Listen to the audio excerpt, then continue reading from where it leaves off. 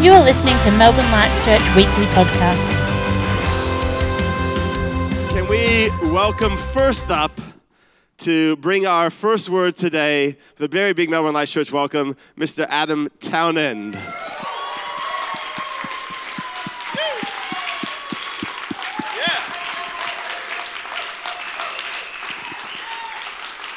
And your time starts now.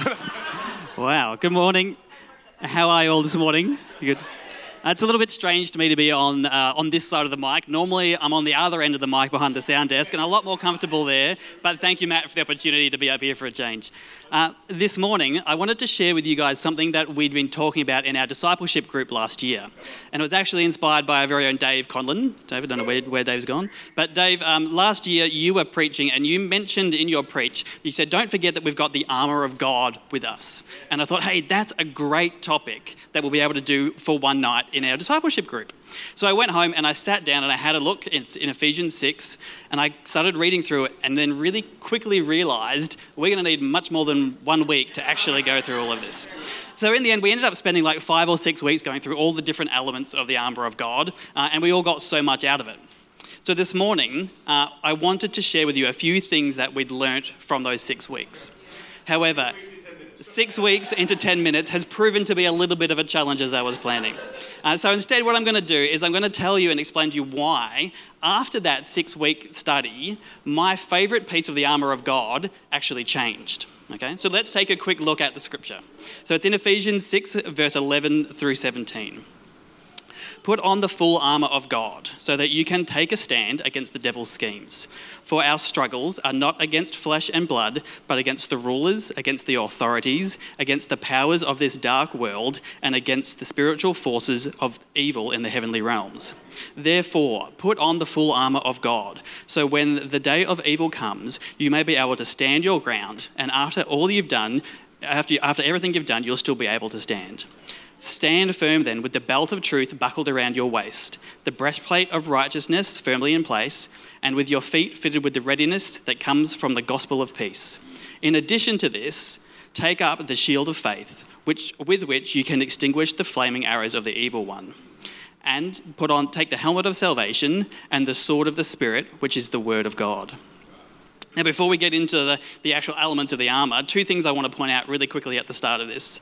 It says put on the armour of God. So to put is a verb, right? So it's a doing word. It requires us to actually have an action, okay? So this is not like, I don't know if any Marvel fans, but you've seen Iron Man and he like pushes the button and all of his armour miraculously just revolves around him. That's not what this is, right? We actually are told, and it says to put, which means we have to actively pursue it. It's not a passive thing. You've got to go out there and you've got to put on the armour of God every single day. The other thing here is I think this is a bit of a warning in this scripture.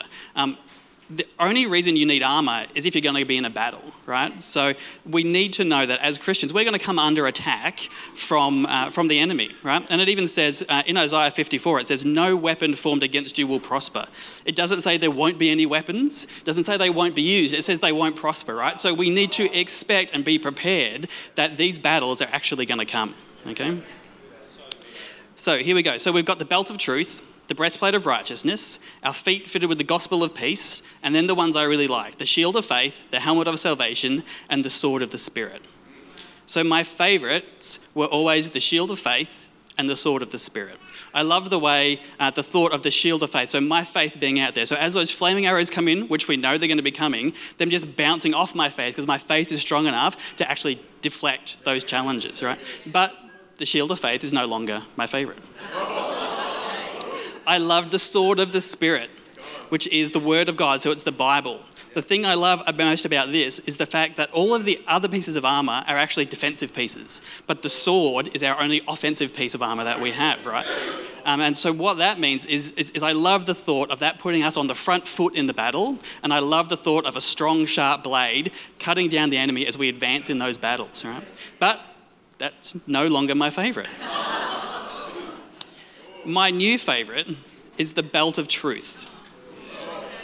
I'd always just skimmed over this bit of the passage with no other thought than, yep, it's going to be really important to make sure my pants stay up as I'm fighting the battles, right?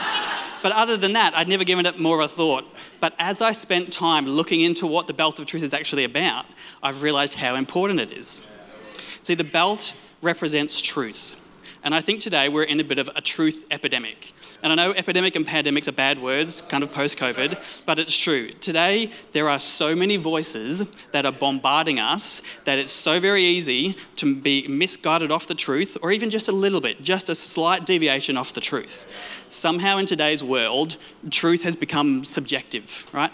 Sayings like my truth, which literally means any version of the truth that I think suits me the best, have become commonplace, okay? But as Christians, we know that there is one source of truth, and that is the Word of God.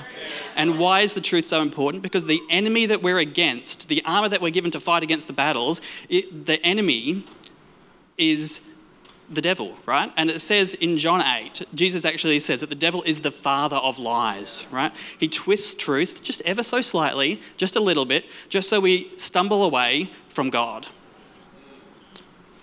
I'd always assumed that spiritual attacks I'd see coming from a mile off, right? There'll be these big things that come in. But often they're not. They're just these little niggly thoughts or these little things that just push you just slightly off what the actual truth is. And this is why I think the belt of truth is so important. And this is where, to me, where it gets interesting. See, when the Apostle Paul was writing this, he wasn't talking about our everyday belt that we all wear. This was Roman time, so he was looking at the Roman soldiers and their armour. And the belts that they wore were big, thick, heavy belts, okay? And they had more of a purpose than just holding up your pants. They actually supported the breastplate of righteousness. So they actually held the breastplate actually on. Your sword was actually off your belt as well. And your belt would also carry all of the other things that you needed. So your rations, your water, your other weapons were all attached to your belt. You see, so if a Roman soldier didn't have his belt firmly attached, he wasn't battle ready. In the same way, if we don't have a firm grasp on the truths that are in the Bible, we are not going to be battle ready, okay? If you don't understand who you are in Christ, what his promises are to you, you're not battle ready, okay? The belt is actually the very last piece of armour that goes on. So as a soldier got ready, he would put all the things on and the belt would go on last.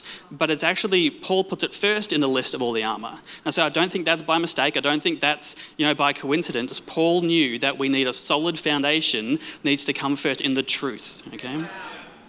If we're not careful, we can be wrongly influenced by little lies, little half-truths that just kind of sneak in there, and all of a sudden, that belt that you're wearing around you, nice and firmly, just starts to become a little looser, okay? And as those things continue to creep in, that belt gets looser and looser. Then all of a sudden, the breastplate of righteousness that it's supporting starts to get a little wonky, and your sword starts to become loose.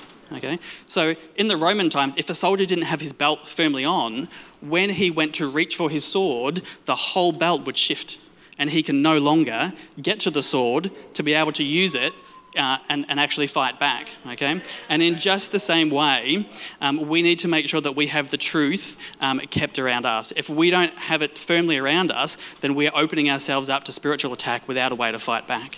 Okay? So just as the Roman belt was worn close to us, close to our body, we need to make sure that we have the truth of Jesus surrounding us all the time. We need to make sure we remain in his word, because when we know the truth, we can easily distinguish those little flaming arrows that are coming in. Okay? We can easily see what's true and what's untrue. So I encourage you this morning that if you're struggling in any area, maybe it's your identity in Christ, maybe it's forgiveness, maybe it's God's provision in your life or anxiety, any of those things, I encourage you to go back to the Bible. Don't go to Facebook, don't go to self-help books, not YouTube motivational speakers, not any other source, but go back to the Bible, because that's where God's truth is. Go back there, study it, and see what God has to say about the truth. Because as Jesus said in John 8:31-32, if you hold to my teachings, you are really my disciples. Then you will know the truth, and the truth will set you free. So that's the story. Thank you. Yeah. So that's the story of how I've gone from the awesome swords, which they're all still cool pieces of armour, but now the belt is the main thing that I love the most, the belt of truth. So seek the truth and seek the wisdom of God. Thanks, guys.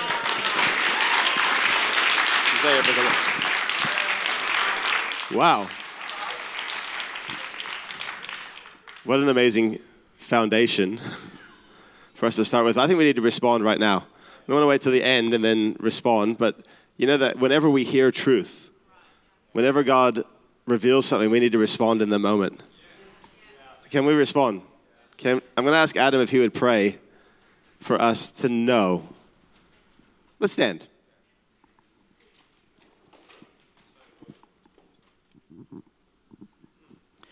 Lord God, we thank you, Lord Jesus, that you say that you are the way, the truth, and the life, Lord God. We thank you that no matter what we face in this world, Lord God, that you're there with us, you're there right beside us, and you give us this full armor of God to actually protect us, Lord Jesus. So we pray that as we walk the battlefields every day, Lord God, that you will be there, that you'll help us to remember the truth, to stay guided on your truth, Lord God. No one else's truth, Lord God, but may the truth please set us free. Thank you, Jesus. Amen. Let's give him a hand. Stay standing. Stay standing. Just to save you standing up again, we are going to welcome Ryan Sayers. Woo!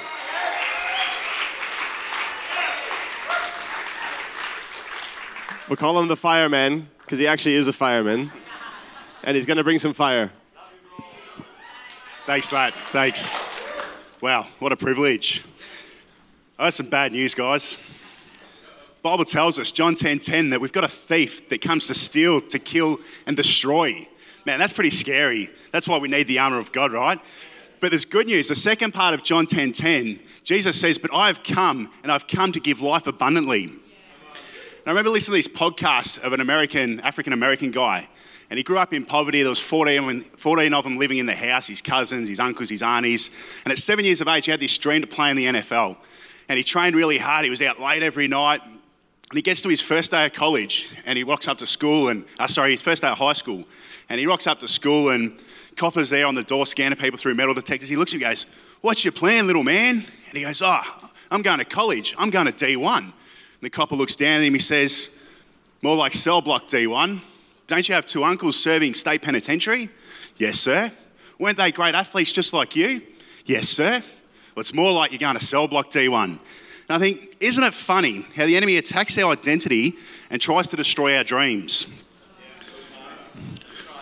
We fast forward to 2006, and Inky's in his final year of college.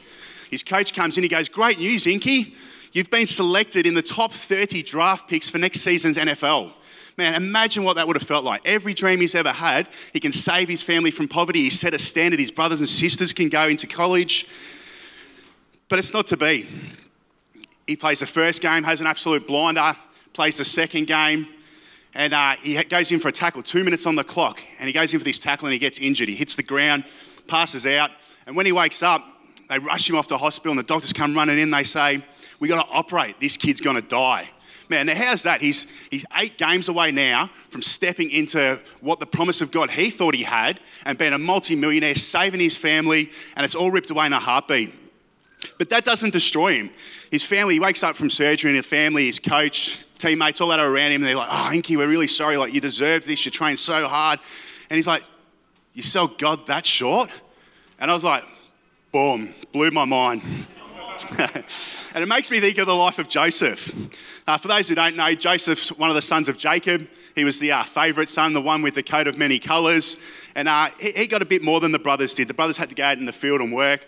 But Joseph was able to go out and he'd just inspect and he'd come back and report to his father. Now, Joseph had a couple of dreams and he shared them. Well, that's going down. He shared them and his brothers hated it and it made him jealous. And when he walked out to the field to check on him one day, they saw him coming over the hill and they said, oh, here comes that dreamer. Let's kill him. But the oldest brother, Reuben, says, no, we're not going to kill him. You can't lay a hand on him. So the other brothers plot and they put him into a pit. And then they see some travellers coming up that are going to Egypt and they decide to sell him and they sell him into slavery. So they've thrown him into a pit, they strip his coat off him and they throw him into slavery. Now we're starting to see how the devil's coming to steal, kill and destroy. Joseph ends up in Egypt and he gets bought by one of the officers of Pharaoh. And in Genesis 39, verse 2, it says, the Lord was with Joseph and he became a successful man and he was in the house of his Egyptian master. His master saw the Lord was with him and the Lord caused all that he did to succeed in his hands. So Joseph found favour in his sight and attended him, and he made him overseer of the house and put him in charge of all that he had. It says he became a successful man. I don't know that he'd be feeling very successful. He's just been sold. It just shows that the enemy can come and he can try to steal and to kill and destroy, but that doesn't mean that God's not giving life and life abundantly. Sometimes our problem is we try to tell God what abundance looks like. Just because your life may not look like abundance to the world doesn't mean that God's not abundantly blessing you. He's blessing you in your heart and in your spirit, and that's what needs to be enough for us. God can be blessing you abundantly even through the hardships. It goes on verse 6.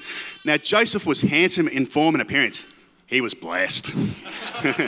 And after a time, his master's wife cast her eyes on him and said, "Lie with me." But he refused and said to his master's wife, "Behold, because of my master has no concern about anything in the house, and he's put everything that he has in my charge, there is no greater in this house than I. He is not greater in this house than I, nor has he kept back anything from me except you, because you are his wife. How then can I do this great and wicked sin against God?" And as she spoke to Joseph day after day, he would not listen to her, but to lie beside her or be with her. And sometimes I think for us, our temptations could be the same. It's that voice, day after day. It's nagging in our ears. But watch how Joseph handles it. Verse 11, but one day when he went into the house to do his work and no men of the house were there, she caught him by his garment, saying, "Lie with me." But he left the garment in her hand and he fled and got out of the house. Now there's a pro tip for us singles there. How do we avoid our temptation? Get out of the house. Delete the apps. Stop messaging back. I love how Joseph's like, why would I do that? Why would I risk the abundance in my life for a temporary satisfaction? I'm not doing that. I'm getting out of the house. You've got permission to say no to the enemy. You have the authority to say no to the enemy. Verse 13. And as soon as she saw that he had left his garment in her hand and had fled out of the house, she called to the men of her household and said to them, "See, he brought amongst us a Hebrew to laugh at us. He came to me to lie with me, and I cried out with a loud voice." Now, Joseph didn't do the wrong thing. He got out of there, but she's framed him anyway. And again, we see this pattern of steal, kill, and destroy. She stole his garment. She's wrecked his reputation, his career. You know, in that day, it'd be murder, sleeping with your master's wife. They'd kill you. It'd be death. We've got to protect our hearts. Now, just a little sin gives the devil a foothold. Joseph's brothers, they just started off with a bit of jealousy, and it led to steal, kill, and destroy. Potiphar's wife, a little bit of lust. It's led to steal, kill, and destroy. There's a pattern and a pathway here, and we need to be aware and on guard to the enemy's tactics. We need the armour of God in our life. We got to get out of the house. Joseph didn't sin, but the enemy tried to frame him. And I think if the devil can't get you, if he can't destroy you, every now and again he'll come at your identity and he'll change the view of other people of you. Last year I had some things said about me. Now on the inside, it hurt. I was really upset. I was angry. I wanted to respond. But we've got a choice. We can seek revenge and seek revenge when people try to derail us, or we can stand firm on who God says that we are. This is why we need the voice of God to be louder in our hearts than the enemy. Because if we don't hear the voice of God and we don't believe what he says, we're going to start believing what the enemy says. So Joseph gets sentenced now. He wasn't killed, thankfully, but he gets sent into prison. Verse 21 says, "But the Lord was with Joseph." Still in prison, he's with Joseph, "and showed him steadfast love and gave him favour in the sight of the keeper of the prison. And the keeper of the prison put Joseph in charge of all the prisoners who were there, and whatever there was done, he was the one who did it." And again, we see the favour of God, even through the prison, where he's blessing him with life and life abundantly. Then one night, the baker and the cupbearer who have been thrown into prison also come up, and they say, "Oh, we've had these dreams, can you interpret them?"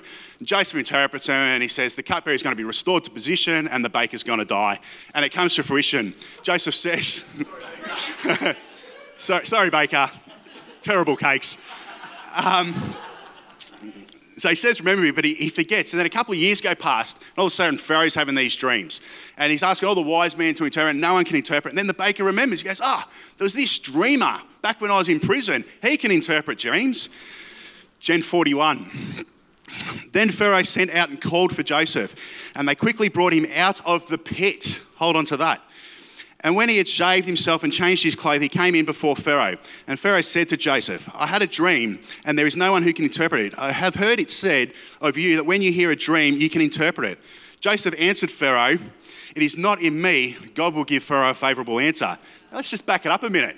He's being brought out of the pit. The thing that put him in the pit in the first place, the jealousy of his brothers because of his dreams, is now the thing he's being brought back up out of the pit by. It's easy to read in and we're like, yeah, Joseph, restoration, woo, rock on. But this is the one that's hard for us to live by. It would be easy for Joseph to say, a dreamer. No way, man. That got me here. I'm not that guy. It's easy to, how much insecurity and shame would be attached to that. But Joseph says, oh yeah, my God put that in me. And I believe that there's people here today that have dreams that they've let go because maybe they were laughed at or they've been shamed, and now there's all this fear and anxiety that's attached to your dreams. So you've put it on a shelf and you're never going to talk about it again, but I believe God's saying that I put that in you.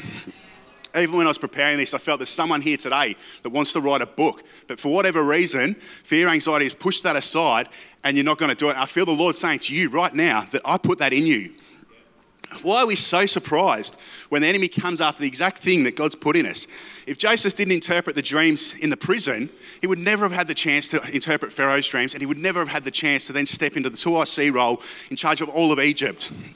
But we need to walk in what God's put in us, in the things we can control, so that God can operate and open the doors in the things we can't control. Joseph ended up second in charge to Pharaoh, and he's managing the grain through a famine when his brothers turn up and they want to buy grain. They're scared. When they realise it's Joseph, they think he's going to kill him. He's going to seek his revenge. But Joseph turns around in Genesis 50, verse 20, says, what you meant for evil, God meant it for good. When we reflect on Joseph's life, we can see the enemy constantly trying to kill, steal, and destroy. But in every season of Joseph's life, no matter what it looked like from the world's perspective, God was giving him life and life abundantly. Joseph never stopped walking in faithful obedience and the blessings and dreams that God put in him. We need to walk in faithful obedience and hold on to the dreams that God has put in our hearts. It's not always easy, and we can expect that the devil's going to try and derail us. But it's walking in faithful obedience that ushers in the blessings and the abundance of God. Thank you.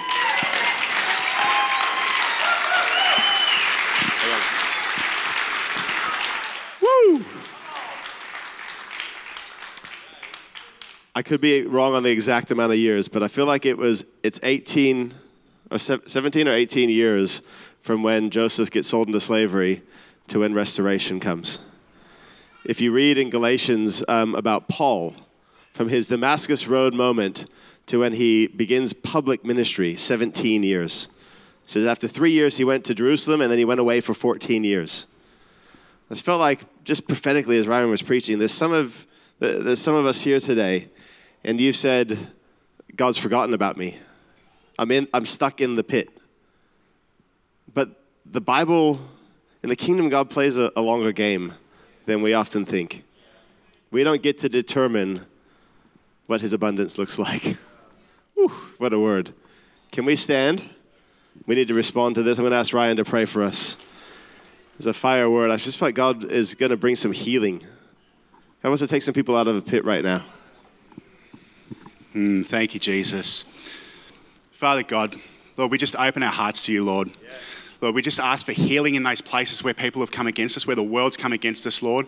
And we say, open our eyes to your abundance, Father. Lord, I just pray for the dreams of people that have been shut down, Lord God. Lord, thank you that you've put those dreams in there, Lord, and we just speak life and life abundantly in them. Like Matt said before, dry bones come to life. Reactivate those dreams, Lord God.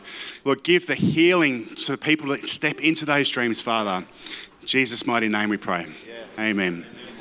Amen. Amen. Thank you, Ryan.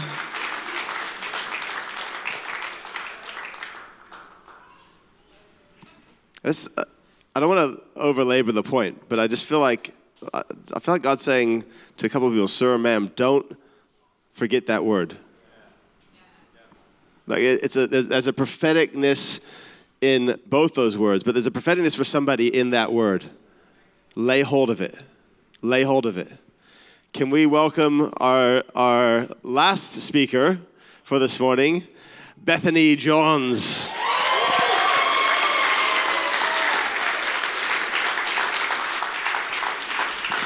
Let's open our hearts. Sometimes it can be hard to be the last one of three because they've both been amazing words so far. Let's be ready to receive, hey? God's not done with us. Awesome. Thank you. Thanks for the privilege of getting to speak today. I'm going to jump right in because those who don't know me know I talk a lot. And so 10 minutes is hard to keep to. So I wanted to speak about beholding and becoming. That's what I wanted to speak about today. So we've done a whole series about enduring faith at the end of last year. And when Matt preached at the end of last year, he used a quote from A.W. Tozer that was, "Faith is the gaze of the soul upon a saving God." And that really hit me hard. And I was like, oh, gee, I need to look into that a bit more. So I went back to the book and I read it, and there was a whole chapter that was about our gaze being focused on him, being occupied with him. And as we gaze with him inwardly, so when our eyes of our heart are focused on him, that's where the secret place of his presence is. And so it follows then from that quote that our faith is cultivated and strengthened when we go to the secret place with him. In John 5, verse 19 to 21, it says this: "So Jesus said to them, 'Truly, truly, I say to you, the Son could do nothing of his own accord, but only what he sees the Father doing. For whatever the Father does, the Son does likewise. For the Father loves the Son and shows him all that he himself is doing. And greater works than these he will show him, so that you may marvel. For as the Father raises the dead and gives them life, so the Son gives life to whom he will.'" And I don't know about you, but I think Jesus is often the best example of something. And from this verse, we can see like he's looking at the Father all the time. And I don't know about you, but there's so many miracles in the Bible that he does. But it's from that place of going back to the secret place with him. So what I want to say to you today is, how do you find that place and how do you stay there? So I wanted to share my journey over the last year. I know that lots of people here know me really well and have seen me grow up. I've been in this church for 15 years. And some of you have only known me for a really short amount of time. And I know I'm super confident and I love Jesus and I like to share, but I've realized more and more that it's not about me. It's actually about what he's changed in me as I behold him that changes things. So I've always heard Jesus, even from when I was really little, but about a year ago, there was a cry in my heart because I want to go to the deeper things. I want to know him more. I want that intimacy with him. But there were so many lies and there were so many distractions, and people would speak words over me about ministering from a place of knowing the secret place, of bringing revelation from him. But there wasn't a reality to seeing that happen in my life. And I knew all the things to do. I mean, we come to church every week and the practical points of how to see things happen is always like reading the Bible and spending time with him and praying, but I wasn't doing it. That's the truth. I wasn't spending that much time with him, and I was trying to fill that place with other things. And it makes me emotional to think about because I was lonely and I was broken, but it reached a point one day during COVID, which I think a lot of you can probably understand. And I lived by myself. I was alone. And so I would go home to my house and there was no one there. And then I would go to work, and I work in a hospital, and it was really rough in the hospital. And I didn't know what to do anymore. And so I went to Louise's house one day and I was bawling my eyes out, as you do. And she was like, "Right, what we're going to do is I'm going to get this piece of paper out, and on this piece of paper, I want you to draw where you feel you are right now." So on this big white piece of paper, I drew a tiny little dot right in the middle. And then she's like, "Right, now I want you to write down everything you're feeling. You can write anything down that you want to." So I wrote down all these angry words in red and in black, and I was like, so overwhelmed with all these feelings. None of them were swear words. I don't think she would have cared, but but I thought that was probably not good. And then she got another piece of paper out and she said, "Right, now what I want you to do is I want you to draw where you are in relation to him." And I was like, "Ooh." So I closed my eyes and immediately I saw just a picture of Jesus, and he was face to face with me right here. And something changed in that moment, because when you see him, he can bring truth, just like Adam's been talking about. And all these things have changed for me because I want to spend time in his presence. I want to spend time with him. So here's some lies that I used to believe. That I should have everything together.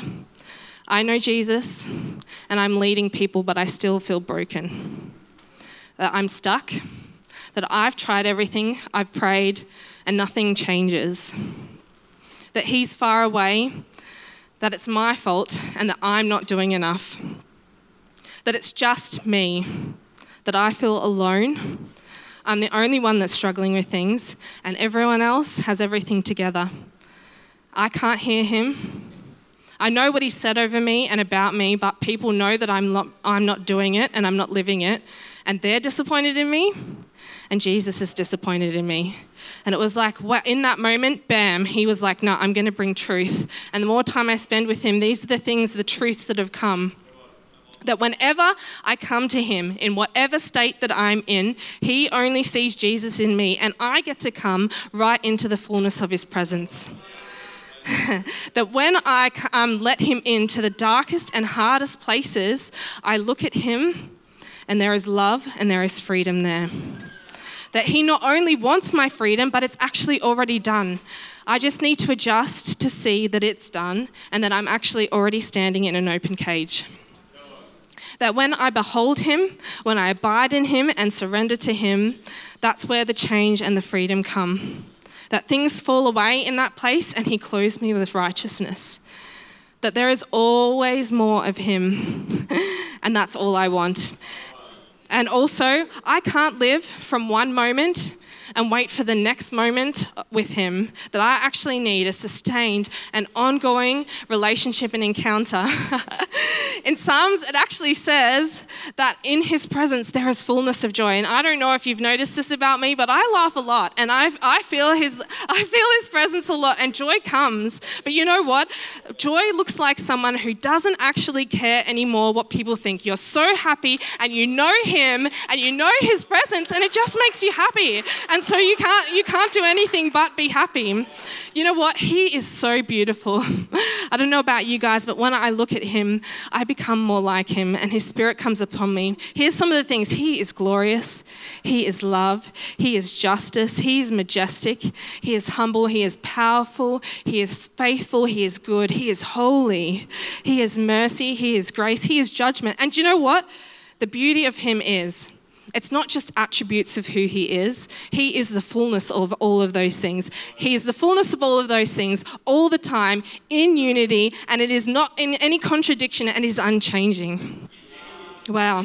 Come into his presence. Come with adoration, not just to receive something, but for him. Because the greatest thing that we have, the greatest treasure that we have is actually relationship with him. Not even the things that we receive in his presence. He is calling us as a church to rest, to adore him, to come into his presence, not with striving, not with struggling, just surrender and submission. In Jeremiah 29 verse 13 it says, "You will seek me and find me when you seek me with all of your heart." If you want to experience him today, come hungry. Quiet yourself, because he always, always comes to a hungry heart that is undivided. Paul this morning had a word about going deeper. And you know what? You can step into his presence and just experience your toe in.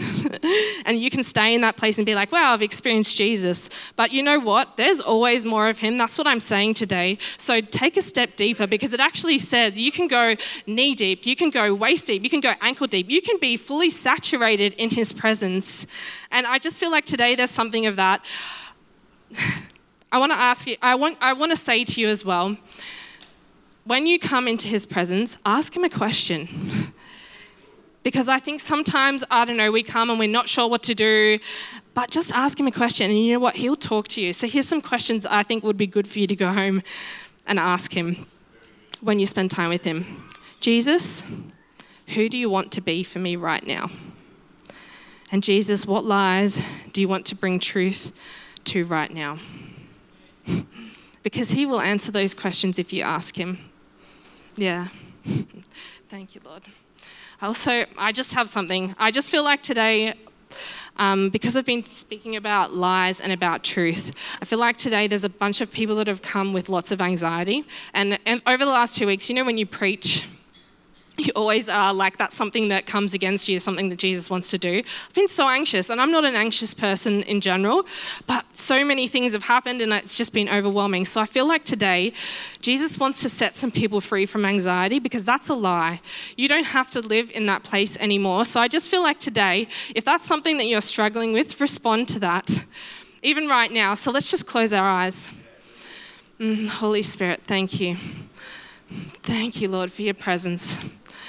Lord, I just pray for anyone here that's experiencing anxiety, and I just pray, Lord, that as they look at you, as they see you rightly, Lord, that anxiety would just come off in Jesus' name, that no one would be held back anymore, that they wouldn't live in that place where they're stuck anymore. Lord, right now, that there would be freedom that would come to captives in Jesus' name. Thank you, Lord. Amen.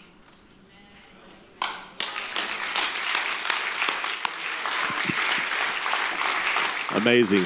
Amazing. Can we stand together?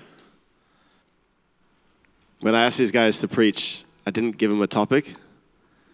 And to be honest, it can be a little risky because I actually had no idea.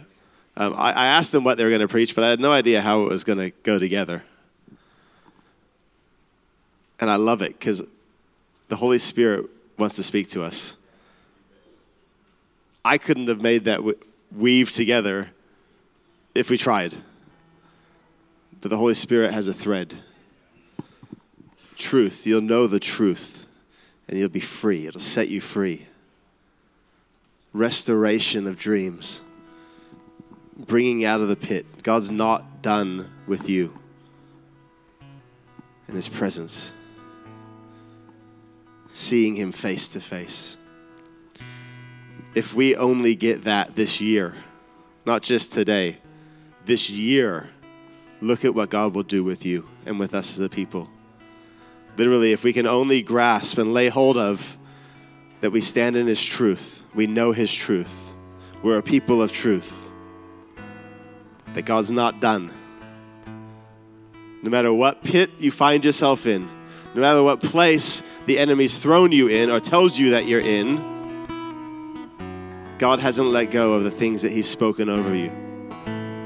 He's going to bring it to completion. And He wants to be with you.